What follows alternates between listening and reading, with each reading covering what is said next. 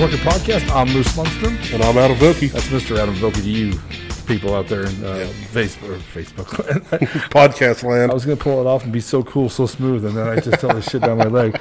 Hey, Adam, we're on location again. We are. 2 weeks ago, we were like a couple traveling vagabonds. Wilderberries. Traveling wildeberries. I don't even know. Wildebeest? Wildebeest? Yeah, that actually fits up a little better. Yeah. But we do have a guest today. Well, first of all, we're at the Brush Art Center again, like we were 2 weeks ago. Yep. With the owner, Mr. I remember to wear these clothes. Yeah, we wore the same clothes because it's not the same day. Wink, wink, wink. But we were with the owner, Rob Gifford. He beat us both, so he did. We're going to badmouth Rob here after a little bit, you know. Okay. But we have a new guest today. Yep, we do. Mr. Eric Christensen. Hello. How you doing? Veteran, leader of the VFW here in town. I said leader. Commander. I call you the leader. Okay. It's synonymous. Eric and I actually go back a long way. He's actually a staunch supporter of the Swickenese people. Yes. Yes. Yeah. Yeah. And Mom Swickenese. Mom's not. She's not Swickenese. Yeah, she's Swedish and Mexican. She's Swexican. I don't know what that is. But she supports you. Yeah. We got to see one of your first comedy shows down there in Denver. Right. That's where I kind of met you guys, and it's like, holy moly, this is fun. Before you and Mel got married, she was still a single lady. That's when I first started comedy, and she used to go with Mom. Mom used to come get Mel, and she's like, "Hey, Melody Weiner at that time wants to go, of course." And then Annie Rodriguez would come and get him in trouble. You know, miss you, Annie, love you, and what's up, Mel? And yeah, they'd always come down and they'd make like a night of it. So, well, they invited me to go along, so I was in the back seat of the vehicle with these three women were talking all kind of stories. They were laughing and giggling, and here I was in the back seat listening in on all their conversations. It was crazy. And then I got down there and met you guys at the comedy show. Sure. I think it was a good time. And you started coming to quite a few of the shows early in life when we first started Two for the Road Entertainment. So yes. Yeah, it was cool. A lot of them over at the Clarion. That's right. Right. Back when we first started, man. Oh, yeah. Back to the house. Like a lifetime ago. Yeah, it sounds like we're going to maybe start those up again. Very good. Here locally. And we're working out a deal for the golf course to do a couple nights of comedy here in Brush, Colorado in the fall. So far, the plan is to just pay the overhead, and then we're going to donate to a charity. Very good. Yeah, so, so someone can, we can all... I'd like to someday start a scholarship just so people. I call it the Dick and Fart Joke Scholarship. You know what I mean? How'd you pay for school? Dick and Fart jokes. It was amazing. I didn't tell them, but that's why I'm here. So that would be good, Eric. Wouldn't you want to? Oh yeah, you got to support that. Everybody'd be wanting to jump in on that one. Why is no one applying for the scholarship? Right. Well, before we go any further, I do want to stop and say welcome to the Bullhooker Podcast. What the Bullhooker is, if you're new to this, is it's a podcast where we bring on a guest. Today's Eric Christensen, Commander Leader. And what Eric's going to do is he's going to tell us 3 stories about his life. Now, the kicker is only 2 of these stories are true. One is actually the Bullhooker, as we call it, which means it's either a lie, it's either partially made up, all the way made up, or borrowed. Now, Eric, don't go into a lot of detail to give it away, but is your story a borrowed story, a partially made up story, or all the way made up story? It's partially borrowed. Partially borrowed. Yeah. That could be a new combination. That's the bastard option, we'll call it right there. So we'll throw a loop at you. It is throwing a loop at us. I don't think we've ever had that, have we?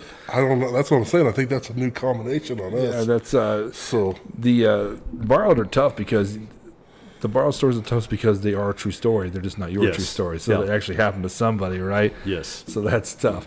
Also, if you'd be so kind and you enjoy what you see here, there's a little red button on the right bottom hand corner. That's a subscribe. I cannot say the word subscribed quickly. Subscribe, but they need to find another word for subscribe so I can Anyway, it's on the right bottom hand corner of the screen. Please hit that because it's a... small click for you, but a big click for us. Boom. No. Okay. And no matter what you're doing, if you're on Stitcher, iTunes Radio, whatever, please make sure you follow the podcast, subscribe, leave a note, leave a message, and what else am I forgetting, Adam? I don't know. You've You lost me. I lost him. That's my thing. I had a tail. Rate, review, leave a comment. Leave a rating and review. That's what I want to hear. Put your guest down there. Yeah, it is fun. And some people are starting to do that on YouTube now. It's kind of cool to see people. Susan Koser. We haven't shout out Susan Koser in a while. It's been a while, yeah. What's up, Susan? Boom, boom, you know.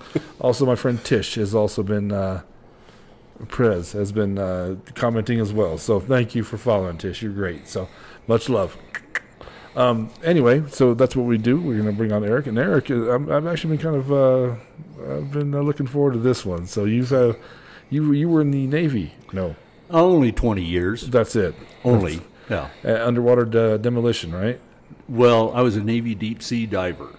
My first 4 years, I was a radioman. And basically that was shuffling papers around. So I did my 4 years and I got out. I said, nah, I don't want to do that anymore. Well, I went back to the Oregon coast and finally decided I wanted to get into diving. So I went back into the Navy specifically to go through welding school and Navy dive school. And after that, I spent 15 years, got my retirement, but I did all kinds of stuff underwater. I did some welding, I did some demolition. We saw the tax collector, the sharks. Oh. Why do you call him the tax collector? Because when a fisherman is out there, and he's got a fish on the line, before you can get it in the boat, the tax collector comes along and takes a chunk out of it. I have never heard that. Have you? I've never heard that either. That's funny. In Hawaii, they call him the tax collector, the man in the gray suit. There's several different names for him. Wow. Some of them not so pleasant, you know. You ever had to tangle with a shark? I have seen many sharks, but I've never had one actually come up and bite me. I've been very close to it. Well, all I've got to do is show my Navy diver ID card, and they're gone. They're gone. That's awesome. That's one of the things I've always wanted to do is dive with sharks. I've always wanted to do that. Why? It's a bucket list thing. I don't know. Yeah, your mind. But this is the sign for shark. What's up, Rena? We had a podcast. Hosted was diving for the first time, and she said the other divers were experienced, and they started doing this. They started giving like the, if you're listening to this, it's like the L sign without the bottom L. It's the shark sign, right? Is that the shark sign? Is that it? It's biting. Okay. That could also be a barracuda, though. Which one? The biting? The biting. Oh, let's see. Anything that's biting, or the shark. The fin on the head. Yeah. So that's our new shark sign. Okay, I'll keep that in mind. In case you're in a Colorado reservoir or whatever, you come across the shark. So, welcome to Colorado. If you're at Pruitt swimming, you see someone give the sign, the hand to the forehead, get out. Right. It'd be more like C for a carp. Yeah, right. It's a day I was attacked by a rainbow bass. Rainbow bass. Now so he's like a hybrid, partially made up, borrowed or whatever it was, and now you're a rainbow bass. It's a bass or a rainbow trout. So he can make up his own fish. Yeah, I was going to say. Thank you, Eric. Mr. Outdoors over here. You know, if there is such thing as a rainbow bass. You know what? If there is, please. Yes, please. Adam Vokey. Find him on social media and bust his ass. So. Yep. Anyway. Send him straight to me. I want to know. I'm going to go Google that later. So. All right. So we got 3 stories, Adam. I'm going to let you read those out. Those are some. Yeah, I felt like I needed to practice these before we started. So we have first dive in ocean, net and screw of Pearl J, Stass cable job in Diego Garcia, fishing trip to hell with Hap Belle Isle and Red Wakely. You didn't mess around with those, Eric. No, not at all. You're going to have a tough time. I guarantee it. I'm excited. So, all right. Well, you picked first last time. You want me to pick first this time? Yeah, go ahead, man. I always pick the one I always want to hear, Eric. I always pick last. These all look really good. So I'm gonna skip the one because I can't pronounce the name. I'm gonna leave that one for Vokey. So I think I want to hear Stass cable job at Diego Garcia. Okay.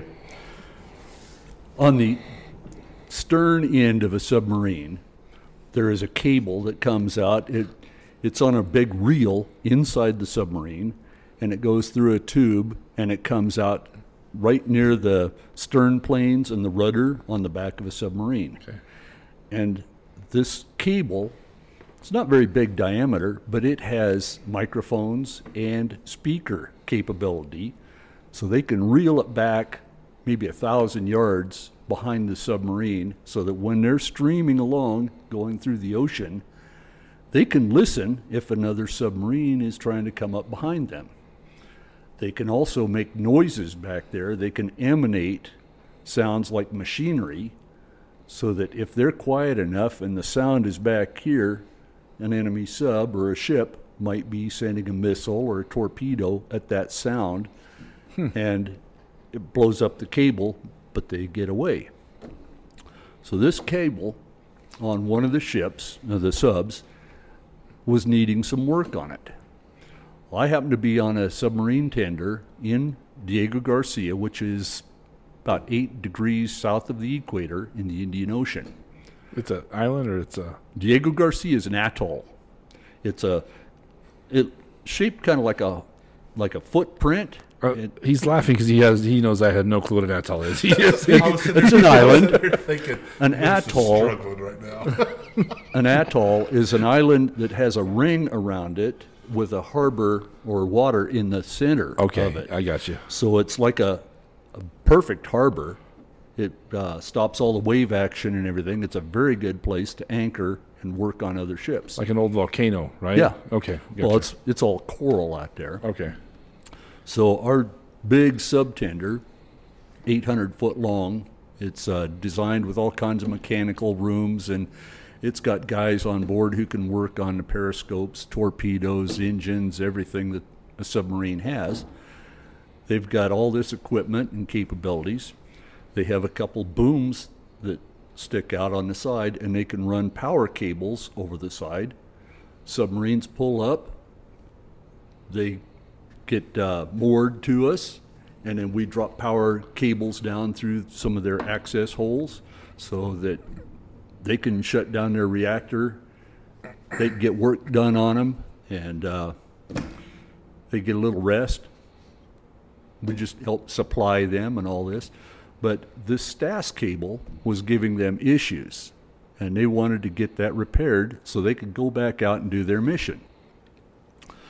So in order to work on it, somehow you had to hook onto it and pull it up onto a barge where it could be kind of coiled up and inspected and everything. So somebody had to go down, tie a rope on it, go over there and throw the end of the rope to this barge. Problem was, in Diego Garcia, it's real deep. During the daytime, you hardly ever see a shark. But once it gets dark, the big hungries come out. We have lights that are hanging down over the side to illuminate these submarines. Well, that attracts all the little tiny bait fish, which attracts some bigger fish, which attracts the big hungries, the tax collector, the man in the gray suit. You could see him at night. When you'd walk along the deck of the ship, you'd look down, and these lights would illuminate 30, 40 feet down into the water, and you'd see these great big sharks swimming along. 8-footers are common. 12-footers, they're out there every once in a while. And there was one that we called Hector. Hector swam alongside the captain's gig one time. Captain's gig is basically like a little cabin cruiser boat that the captains would use to go from ship to ship or to the shore. This boat was 26 foot long. Hector was as long as the captain's gig. You could see him in the water. You're going to need a bigger boat. Yeah. Turn off the lights. Okay. So at night, the hungries would come up. They'd be out there. We didn't want to go in the water at night. Well, no.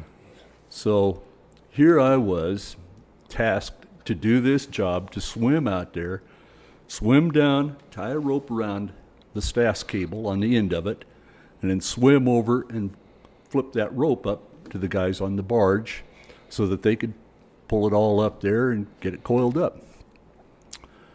Well, they kept messing around. They had other jobs that were needing to be done. We had specific tags that we had to put on equipment so that they wouldn't operate while I was in the water. So it just had one delay after another. I had my gear on. All I was wearing was my T-shirt, my UDT shorts, my swim fins, and my mask. So I'm out there getting ready and waiting for this, and time keeps going by. We're sitting there waiting. Okay, we got a rope and everything, but nothing is happening. Finally, somebody came up out of the sub. The diving supervisor says, okay, we've got permission. You can go ahead and get in the water.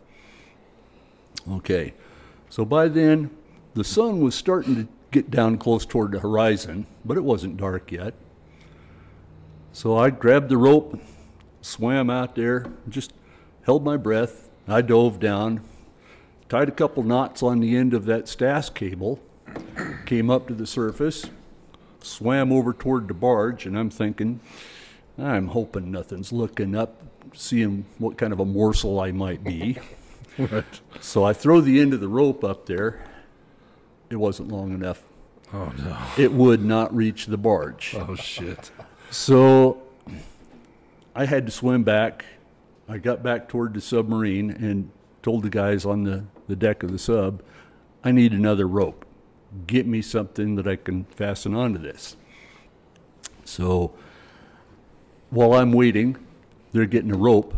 I look up on the sub tender, and people are starting to stand around on the decks. It was already basically quitting time. Right. They had already knocked off the ship's work for the day, so there was people standing up there watching. And then I started hearing it. Da-dun, da-dun, da-dun, dun, dun, dun, dun, dun, dun. And they were chanting. And it's like, that's horrible. You gruesome sons of bitches. You're up there. They're probably making bets on whether I'm going to get munched or not. You know, they're up there looking to see, hey, this guy's going to be a bloodbath. We got 3-1 odds on his leg, 5-1 on his arm. Yeah. So the longer I wait, the louder it got. And more people started coming out there. And they're saying, hey, come here, check this out. He's going to get in the water again. And the sun's going down. And they finally got me a rope. So I had to go out there. The sun is setting down a little bit further all the time. It's getting closer to being dark, and I'm starting to pucker. Okay, so I got the rope. I tied the two of them together. I swam over by the barge, and it's getting louder up there on the deck of the subtender. Right. I throw the rope up, and nobody goes to catch it. I coiled it back up in my hand. I said, you guys got one chance. I'm throwing it. You either catch it or I'm done. Right. I threw it. I swam back to the submarine, and somehow somebody caught it over there, and they pulled the STAS cable up. But by the time I got out of the water, I was sweating in the water. Right. I was like puckered up, and people were just, when the show was over, they all walked away, but that was a tough one. Do you think the sharks took offense to that? Like the Donna, they're like, oh my God. You know, it's a stereotype, okay? Yeah. But knowing what was down there in that water, and knowing that at dark, they come up and they start looking, they're hungry. Yeah. And there I was swimming around. No, thank you. You. Yeah, I've done that. You know what I've done, Eric? I'd have pushed somebody in that water. You know. Well, they're all up on the deck of the ship. I'd have climbed my ass up the deck of the ship, and I'd have pushed one of them on the water. That's all I'd have done. You know. That was kind of a pucker factor. What year is that? That had to be about 1980 or 81. So Jaws is very relevant at this time. Like 75, 76? I was thinking 76. 75 or 76. Yeah. So, no, I think it was 75 because the year I was born. Okay. Because I was looking at the top movies. The year you were born, you know. For those of us who are born when movies were, you know, movie pictures there, Eric, you know. But no, that's a shitty thing to do, especially like I said, because Jaws is still fairly new, so that's kind of yeah, they knew they were getting my goat, and I was trying not to show it, but damn, that's a tough one when you're in the water and they're doing that. Right. Yeah, no thank you. No thank you. All right, what do you think about that one then? That's pretty crazy. Yeah. I like it. I like it. At least Hector didn't come to watch. Yeah. That you know of. Let's put it that way. He might have been down there, but maybe I wasn't tasty enough for him or something. I don't know. Or he saw my Navy diver ID card. That's what it was. Send the chunkier one in. This one. You got no meat on those bones, you know? No. All right. Is the moose up there? The Swickenese guys are big. That's it. It's one of those wildebeests in there. Yeah. I like when I bite him, gravy comes out of his veins. It's good. It's delicious. Yeah. All right.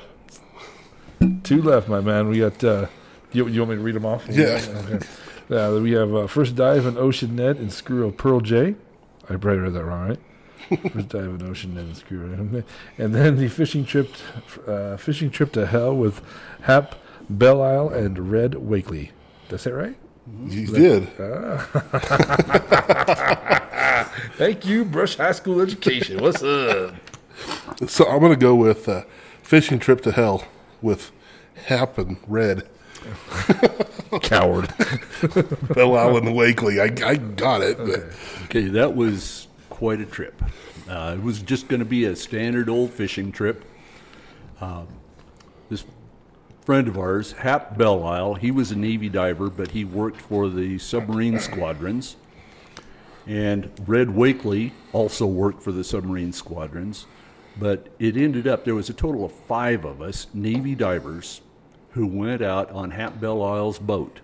It's a 19-foot boat. He had a great big, like 150 or 200 horse Mercury motor on it. And they had plans. We were going to go out to the HH buoy off Honolulu Harbor. It's 18 miles out. It's basically a buoy that just kind of marks somewhere off the harbor for a bearing for when other ships and barges and stuff are moving around. They get a reading off from it. They know where their bearing is. Mm-hmm. So usually there's a lot of fish attracted to it. Anything that's stationary in the water, it gets a little bit of seaweed or something on it, and then some of the little fish come along, and then pretty soon the bigger fish say, hey, there's food here. So they hang around. So we thought, well, maybe we could go out and get some mahi or tuna. So we all got together early in the morning. We come down to Honolulu Harbor. We get on board Hap's boat, and we pull out, and we're heading out to sea. So we're cruising along out there, talking, or getting ready to have a wobbly pop or two. We get about 12 miles out to sea, and all of a sudden, the motor quits. What the hell? So Hap, this is a brand new motor. Hap goes back there, and he's fiddling around with it, and pretty soon they're pulling the cover off and tinkering with this and checking the spark plugs, and they're checking this and that, and try the key again, and nothing's working. Nothing. We're just drifting. Well, in Hawaii, there's trade winds out there that blow, and the wind was already starting to move just a little bit, but it was blowing away from the island. Well, after a while, hour or so, they had been tinkering with that. They couldn't find anything to get it going again. So we're starting to think about, shoot, maybe we're going to have to find a Coast Guardsman or somebody to come out and find us. Right. Well, it happened that Red Wakely had a little CB radio in like a lunchbox. He pulled this CB radio out, and he had 2 little short antennas that folded up, and we hooked them up. I held these antennas up as high as I could, and he hooked it to a battery on the boat, and we started calling around, and we finally got another fisherman that would answer to us. This is on a CB radio. This doesn't reach all the way to the Coast Guard. Right. So these fishing boats says, well, okay, we'll keep an eye out for you. We'll look for you. We know kind of, you say you're in this area, and okay, we'll look for you. Well, about another hour goes by, and we're getting a little farther out to sea, and the wind's picking up a little bit more. This 19-foot boat's starting to bounce around a little bit, and we're thinking, a couple more hours of daylight, maybe we better see if we can get somebody else on there. So we keep trying to talk, and finally got another boat who said, oh, we have a VHF radio. We'll call the Coast Guard. So they called the Coast Guard, and Coast Guard said, okay, we'll send out a small boat to try and look for you. And we gave them some kind of directions. We said the island's bearing this direction, so they were coming out to try and search for us. Another hour or so goes by, and the sun's getting a little bit lower toward the horizon. So finally, they said, well, maybe we'll send out a chopper. Because we were starting to get a little worried. The seas were getting rougher and rougher all the time. The wind was blowing harder. And the island of Hawaii, Oahu, started getting smaller and smaller on the horizon.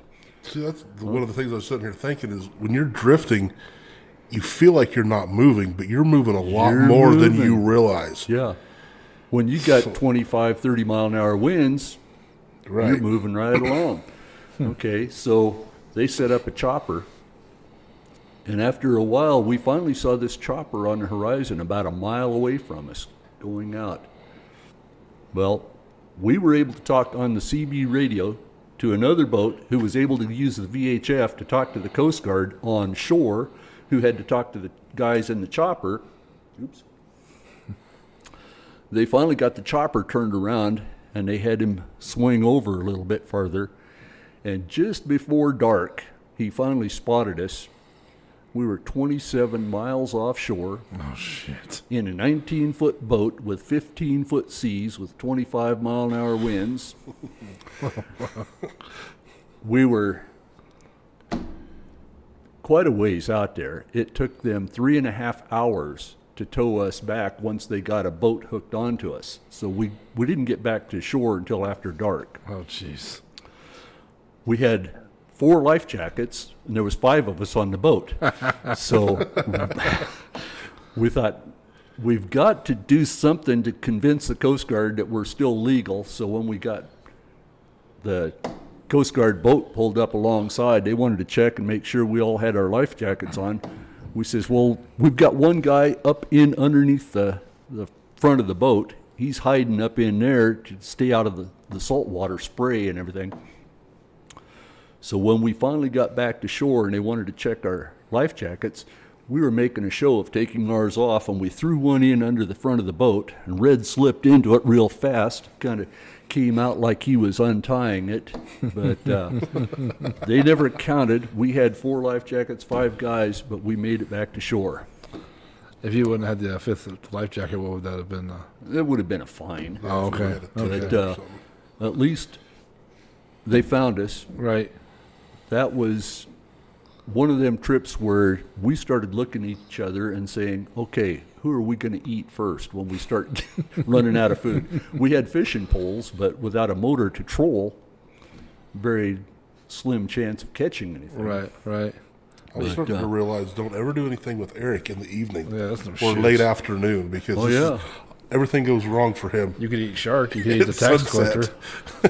Just dip the one guy in and wait for the tax collector to show up. Eat it, man. You know? Yeah. You ever ate shark? I have. I have not. You? Yeah. Good? If you clean it properly. That's a no. They don't have a bladder, so their urine stays in their body. So you have to cut them to make them bleed. Their urine is in their blood system. Bleed them out real good and get that diluted out, and then cook them. They're not bad. Huh. So I had swordfish, not shark. I've had swordfish. Okay. So yeah. They're very similar to sturgeon, which is very good. Okay. All right. I don't think I had that either. And I like fish, man. Dude, I could live like in San Francisco or by a fish market the rest of my life and be happy as shit, man. I could live off fish the rest of my life. I love fish, man. Yeah, so do I. I'm a fish fan. And you're right, it's not common in this area. No. You know, there's a lot of people who don't like fish around here. You know who freaks me out is DeSo's, who don't like fish because their dad was a massive fisherman. Well, he's a Vietnam veteran, you know, and worked for the Ford, I think, for years and years. But, dude, Wayne, if he wasn't at home, he's out fishing. I'm like, how do you not like fish, man? That's all you probably had as a kid. That's probably why they don't like it. Yeah. Maybe overloaded on it. Right. So, I mean, and also, you're joking about eating some of the Eric, but what does happen when you get far enough out? We could have been adrift for a long time. There are cases where people drift for months, and you know, you find something to eat along the way, or you don't, or you just die. But with 5 of us, you know, we're looking at, okay, who do we sacrifice first, right? If we get to that point, but how long will it be? We might be in Tahiti or Australia before we get located somewhere. That's awesome. From Hawaii, there's not much land out there. There's little islands here and there, but they're maybe 1,000 miles away. And I mean, to find something in the ocean's got to be a bitch, right? I mean, it's it's so needle in a haystack, huh? Yeah, for sure. I'll be down. What do you think about that story? That's scary. That would, I don't know.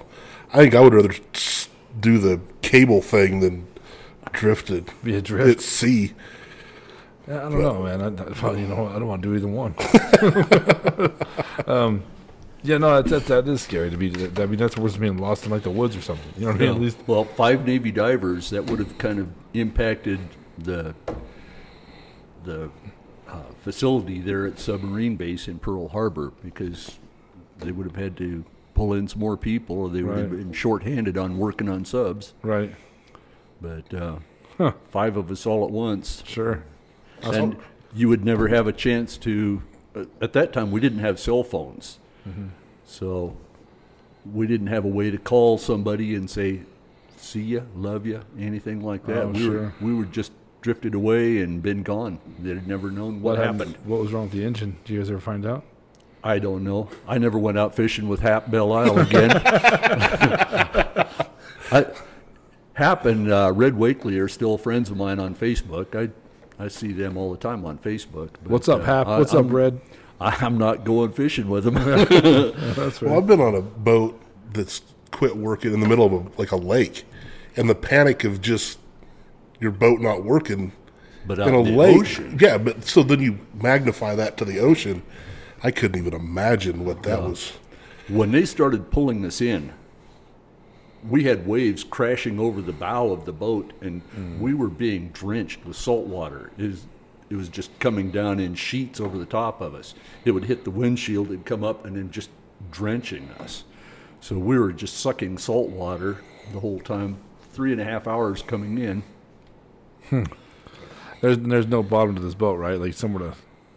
There's not like a downstairs, like what's it called? Like a. We had a little pump on there, so we were pumping water out every once in a while.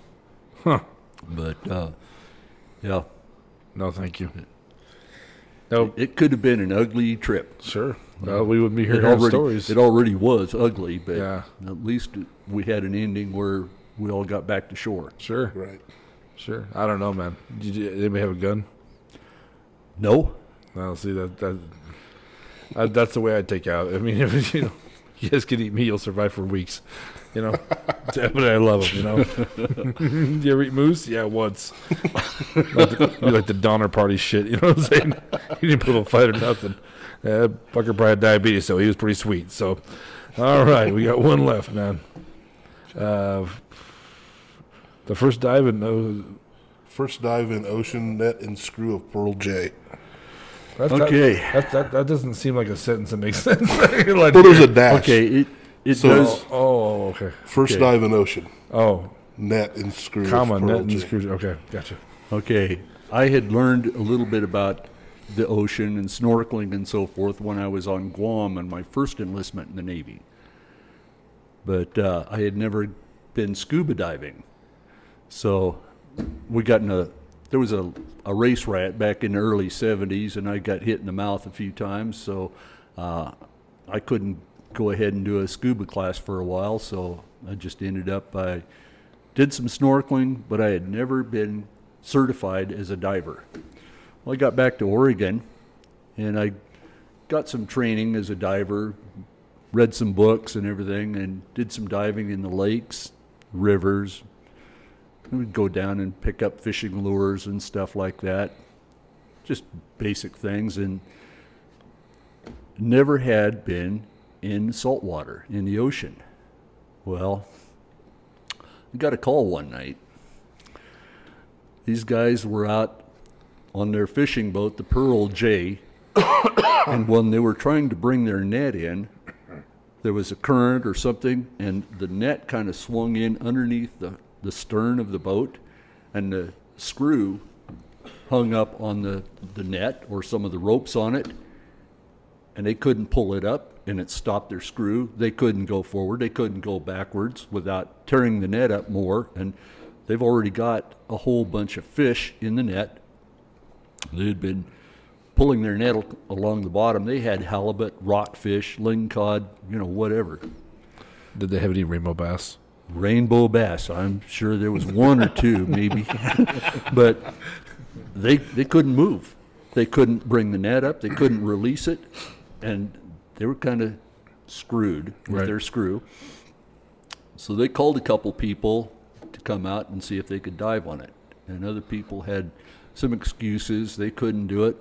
They called me. I had never dove in the ocean.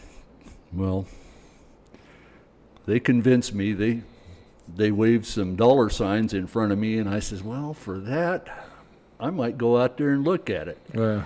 So they had another boat in the harbor that they told me to go down there and get on this boat, and they would bring me out to the Pearl J, and I could cut their net loose or whatever they had to do. So I grabbed some serrated knives and some other tools, got all my dive gear together, wetsuit, tanks, brought a couple tanks with me, and went down there to Charleston and got on board this other boat, and we go chugging out there. So while we're en route, I'm putting my wetsuit on and getting all my stuff checked. When we got out there, once again, it was dark. I'm out in the ocean, never been out there diving before, on a boat that is bobbing around in the swells with a net hung up under their screw at night. So kind of had to think about it for a while, and that was kind of a tough deal to jump into that water. I had a light. I'm holding onto a flashlight and a bunch of tools. I had some stuff in a bag. Got down there, and the first thing you see is this net moving back and forth in the current and the swells. It's like a living thing. Right. And I'm realizing, okay, everything I've got that is anywhere close to being loose will hang up on that net, and it's going to grab me. It's folding and twisting and moving all around. So the boat is going up and down a little bit in the swells. There's a lot of action going on. Right. So I finally got in close to it and got looking around and got to where I could hang on to the shaft of the shaft that's coming out of the hull toward where the screw was. I'm looking around with my flashlight, and basically there was only a couple turns of the net that were into the screw and a couple ropes. So I got in there, made sure I kind of kept my back to where I could push away if I had to, cut here and there, and I'm thinking, if I cut and I'm holding on to it or hung up on it and it starts dropping to the bottom, it's taking me with it. So I had to make sure that I kept my feet back away from it, and that was a spooky thing. But you go in there and cut a little bit and then get back. I finally got some leverage on a little bit of the net and pulled it off where the blades of the screw were, and the whole thing kind of finally came loose. Current kind of helped push it away. I felt that relief and everything. Right. I came up to the surface. I'd been in there for probably 40 minutes and sucked that tank of air completely dry. I was down to the last probably 300, 400 pounds of air pressure in there. So that was my first. I wasn't even thinking sharks at that time. But Right. just that big net was so massive, and the way it was moving, it was like a living thing. Right. And I just knew all those little openings in the net, if I had my wristwatch or anything, would get hung up in there. Oh, yeah. It would pull me, hang on to me, my knife that was on my side of my leg, all kinds of different things that I was worrying about, making sure I didn't get hung up. Right. But finally got it loose and got it pushed away.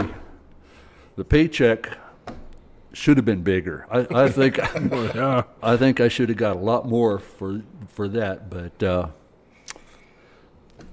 that was one of them jobs from hell. And Right. Well, you lived first time in the ocean, it was like that was a wake up. Right. Right. I've never actually seen the ocean, so. I've been in it a lot. Yeah. 20 years in the Navy, I'd hope so. Yeah. Yeah, Gulf of Mexico once, out of outside Louisiana. But that's all. Yeah, I've never actually got to see the ocean, man. That's something I got to change in life. Big regret, you know what I mean? So, yeah, that's crazy, Eric. 20 years in the service. That's yeah, pretty wild, man. That was before I went back in to become a Navy diver, and I thought about it, and it still didn't deter me. I went back in and got the training, and went through second class dive school and first class dive school, and when I retired, my title was Unlimited Diving Supervisor. I could supervise air diving with scuba or surface supplied, coming from a hose to a helmet, and recompression chamber supervision. Nice. So Huh. did it all. That's crazy. Cool. When you were growing up, was that something you saw yourself doing? I kind of got a motivation from my uncle. He had been a Navy bosun mate diver. What's that? A bosun mate is the guys that work on the ship, doing the deck maintenance and so forth, and taking care of all the lines and tying things up. And then he had been a Navy diver. And he had called a couple different times when I was a kid. He called one time from Hawaii, and Dad and Mom were talking to him, and they asked me if I wanted to say anything. And of course I asked him, do they really have hula girls over there? Oh, boy. Oh, boy. Eric. Oh, boy. I was a true sailor at heart, you know. But yeah, but he was my motivation. He had served on Guam a couple times, so that became my first duty station in the Navy. When I got a chance to, when I got out of Radioman A school, and they asked me, where did you want to go? And I had a list of places. I saw Guam on there, and I said, I'll take Guam. Really? And that's where I learned how to snorkel. First time out in the ocean. Some friends took me out, handed me a mask and some fins, and we swam through this coral reef and out to where it dropped off into blue water. And there's fish everywhere, all different colors. And I said, that's what it's all about. I want to do that. That's awesome. Ever since then, I've been into diving. Where's the worst place you've had to be stationed? Probably Norfolk, Virginia. Let me rephrase the question. Where's the worst place you've had to dive? Norfolk. Okay. How come? The water, it was just chocolate brown almost all the time. Oh, really? You could not see. Once your mask went under the surface of the water, you were like blind. You could not see anything. When we were working on a submarine, we would find a weld bead at the right frame where we needed to do a job. So we would take our gloves off, even if it was ice in the water, follow that weld bead around to the bottom of the sub to find where you're supposed to be working. Oh, no. And there was a couple times when the harbor froze up, we had to break through 6 inches of ice one time, make a hole big enough. 2 of us went down to work on a pinger that we were putting on a submarine so they could go out and do exercises. I came out almost hypothermic after 2 hours in a wetsuit in Norfolk Harbor. No thanks. Nope. Yeah, that doesn't sound like a good time to me. Not at all. Not at all. Yeah. All right. But Guam, I had a great time there. Yeah. The visibility, sometimes we'd have 200-foot visibility. Oh, wow. We would make dives to 190 foot on surface supplied air once every week. So we were dropping down with a air hose. We'd get down to the bottom and establish our depth, and then we could have time to do whatever we wanted. And we would do decompression dives. We'd come up and decompress at 30 foot, 20 foot, 10 foot, and then come out. And if we had any problem, we had the recompression chamber back at the base where we could fix anybody that might have any decompression problems. So Right. we had no problem with it. Huh. That's crazy.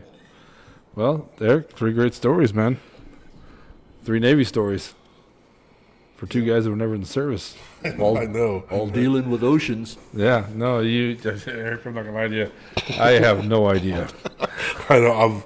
I have one maybe, and it's I do too. One maybe.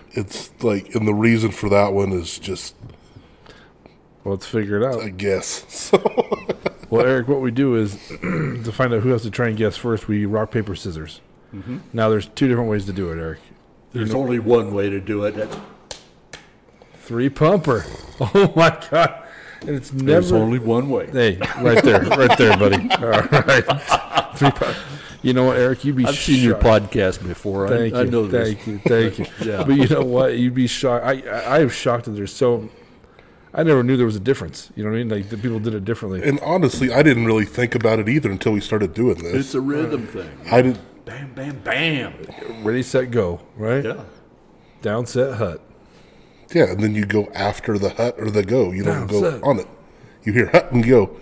So it's rock, paper, scissors, shoot. Then you go after the Rock, paper, scissors. Bam. Yeah. The one who gets passionate about is Dencia, but she's never here when it's a 3 pumper. Ever. And then she like berates me like, I don't know when you're just gonna learn. I don't know what's wrong with you. I don't know what's nothing's wrong with me. What's wrong with you? So all right, we're doing 3 pumps, right? All right. Yep. Ugh, damn. All right. I finally won something in 2022. Yeah. All right, 3 great stories, Eric. We had first dive in the ocean, net and screw of Pearl J, staff's cable job at Diego Garcia, and fishing trip to hell with Hap Belial and Red Wakely. So, Eric, I really am stumped. I'm not gonna lie to you. These you told them all. You didn't have a lot of tells, man, at all. I told you I'd guarantee it was going to be tough. You a poker player? I have played a few times, but yeah, I'm not real good at it. You a bullshitter? Yes. Okay. I am. I can do that. Yeah. I'm shocked. No. I mean, literally, the only one I can really okay, I'm going to go with Stass Cable.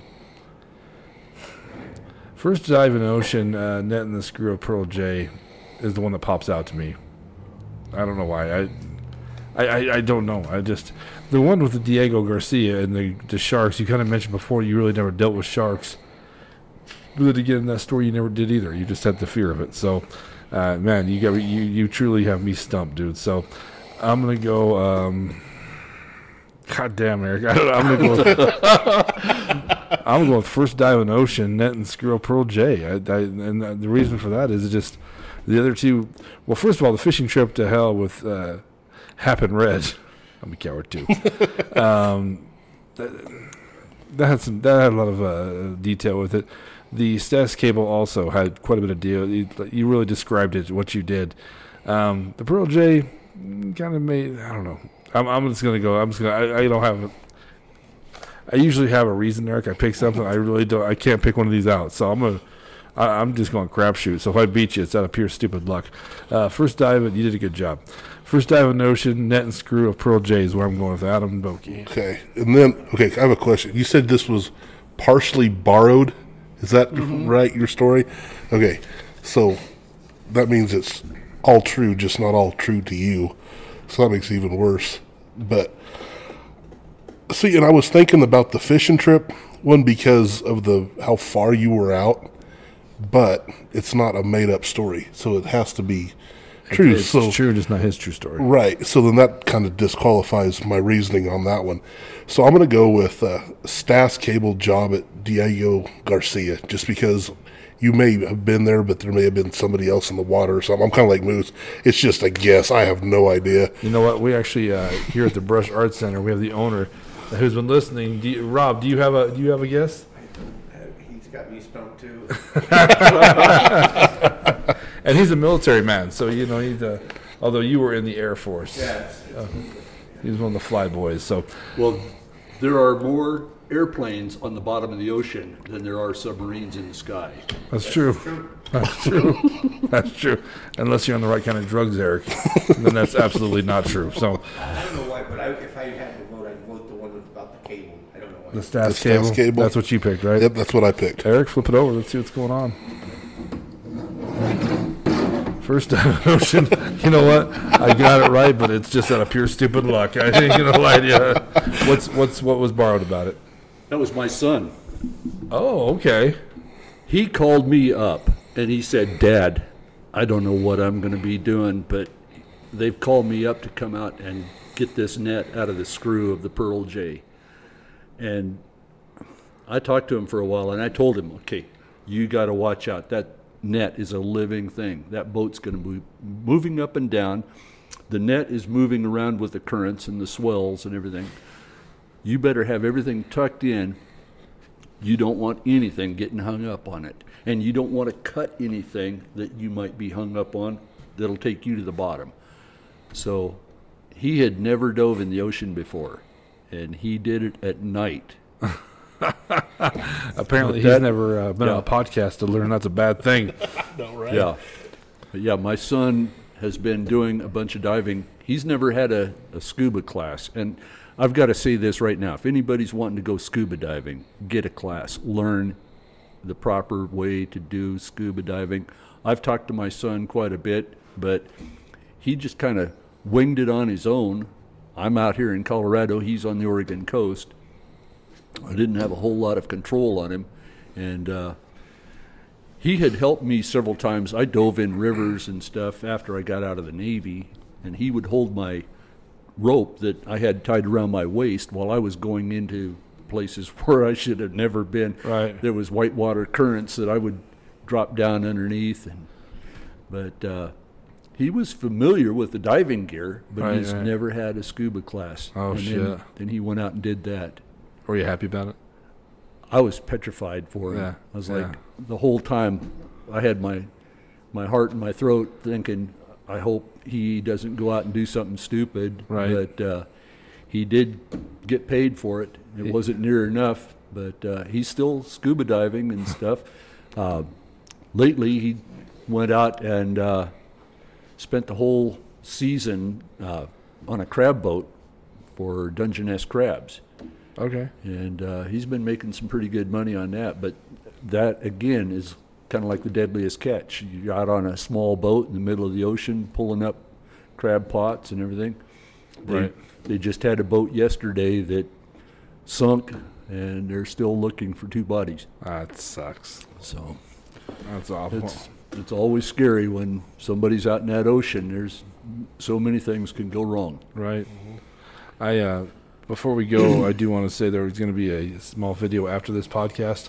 We're going to go over the hall over at VFW, the hallway. You showed me. Do you want to describe it a little bit? We're going to do more describing. Come over there. We're going to go over it thoroughly. You're going to show me just a quick description of what we're going to look at. Okay. After I became commander of the VFW, we had a desire to do something for veterans we decided we would try to get a mural painted somewhere in there, and we wanted to have a military color guard or honor guard depicted. Well, I was driving down the street one day, and I saw Joe Maquetta looking out the window at the Sands Theater. So I slowed down, I waved at Joe, and he didn't wave back. He just sat there looking at me. And I finally realized that it's a painting in the window.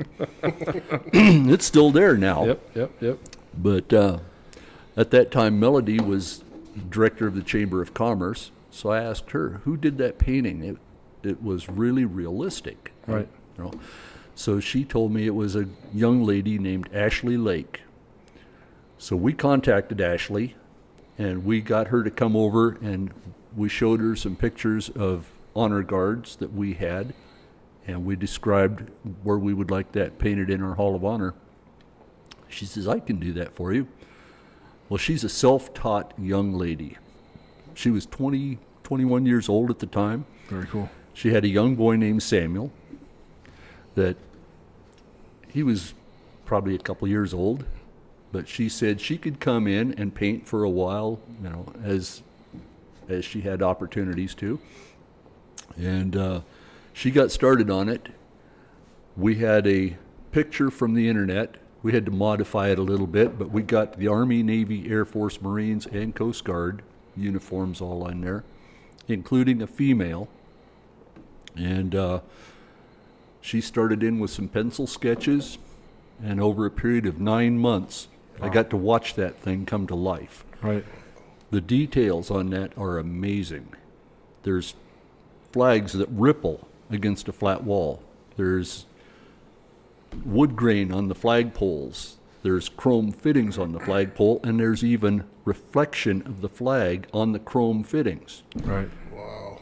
She painted the stitching around the cups that hold the base of the flagpoles. She went into that much detail. She spent an unknown amount of time getting the exact colors for our ribbons that would be on the chest of our uniforms.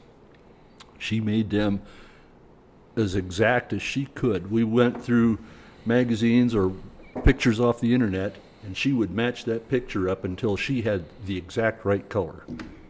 Wow. And we've got to hand it to her. That is an amazing picture. I'm still blown away by it every time I see it. Very cool. Well, stick around. We're going to be wrapping up pretty quick, but you and I are going to do a small video on that. It's going to be at the end of this podcast. So if you're listening to it, obviously you can't see it, but check out the YouTube video. We're going to go over that hall, and you and I are going to kind of check out some of the people in there, you know, some of the history of Brush, Colorado. It's very cool what you guys do down there, man. So you guys have done a lot of work at that VFW. So, okay. But we'll check it out, man. We'll do sometime this week. I'll get a hold of you, and we'll pop over there and get that done, Eric. So, okay. But we're also going to show some love for the Brush Art Center where we are. We didn't give too much information. You can see around us the Art Center. If you want to check out the Brush Art Center, look at the description of this podcast on the YouTube or whatever podcast audio you listen to. And Eric, oh, you're fired. We're almost done, Eric. You want to hold that real quick? Yes, I will. Attaboy. But anyway, it's on the description, so check it out. They got a lot of cool stuff going on down here. The Sip and Paint, or the Paint and Sip. He's just got a bunch of different stuff down here, and they got a lot of great things down here. So please come check them out. Show support to a small town business. Came into our community, has done a great thing so far, and given us something brand new down here. You know, as far as you weren't here when he was describing Eric, it's art as he described it up front. Mental. I was sitting back there behind, right? So I got to hear a lot of that. And they're going to do a lot of cool things. You know, it's just something different and new for our community. So thanks for the Giffords for showing up and doing that, and please show them support and love for letting us out here. And thank you, Rob. I'm pointing to the camera right now, although he's behind me. You can hear, like, I can hear you. But anyway, Eric. You're welcome. Thank you so much for coming on, man. I know you do a good job. You many years of experience, and yeah, we'll have you back on one of these days, and this is some more crazy stories. Just got one more thing to say. Okay. So there I was at 190 feet of seawater, sucked my last breath of air, and then I saw it. And you can fill it in whatever you want after that. Okay. People always ask me, what'd you see down there? And it's like, okay. So I sucked my last breath of air, and then I saw it. And you can fill in the rest of the story. And I will. Well, he's not here. So All right. Anyway, Eric, thank you so much for coming on. And thank you for your service as well. Yeah, thank you for your service, man. That is It was only 20 years. that's all it was. I mean, It's I 20 enjoyed years it. longer than I did. yeah, So do that on your hands, right? That's not, So They gave us diving equipment. They gave us boats. If we weren't actually working on ships or submarines, we had the opportunity to go out and catch lobsters or fish. So it kind of made it a little bit more tolerable. right, rainbow bass, man. Rainbow sir. Brass. Eric, thank you so much. I'm Bruce Lundstrom. I'm Adam Vokey. See you guys next time. Peace.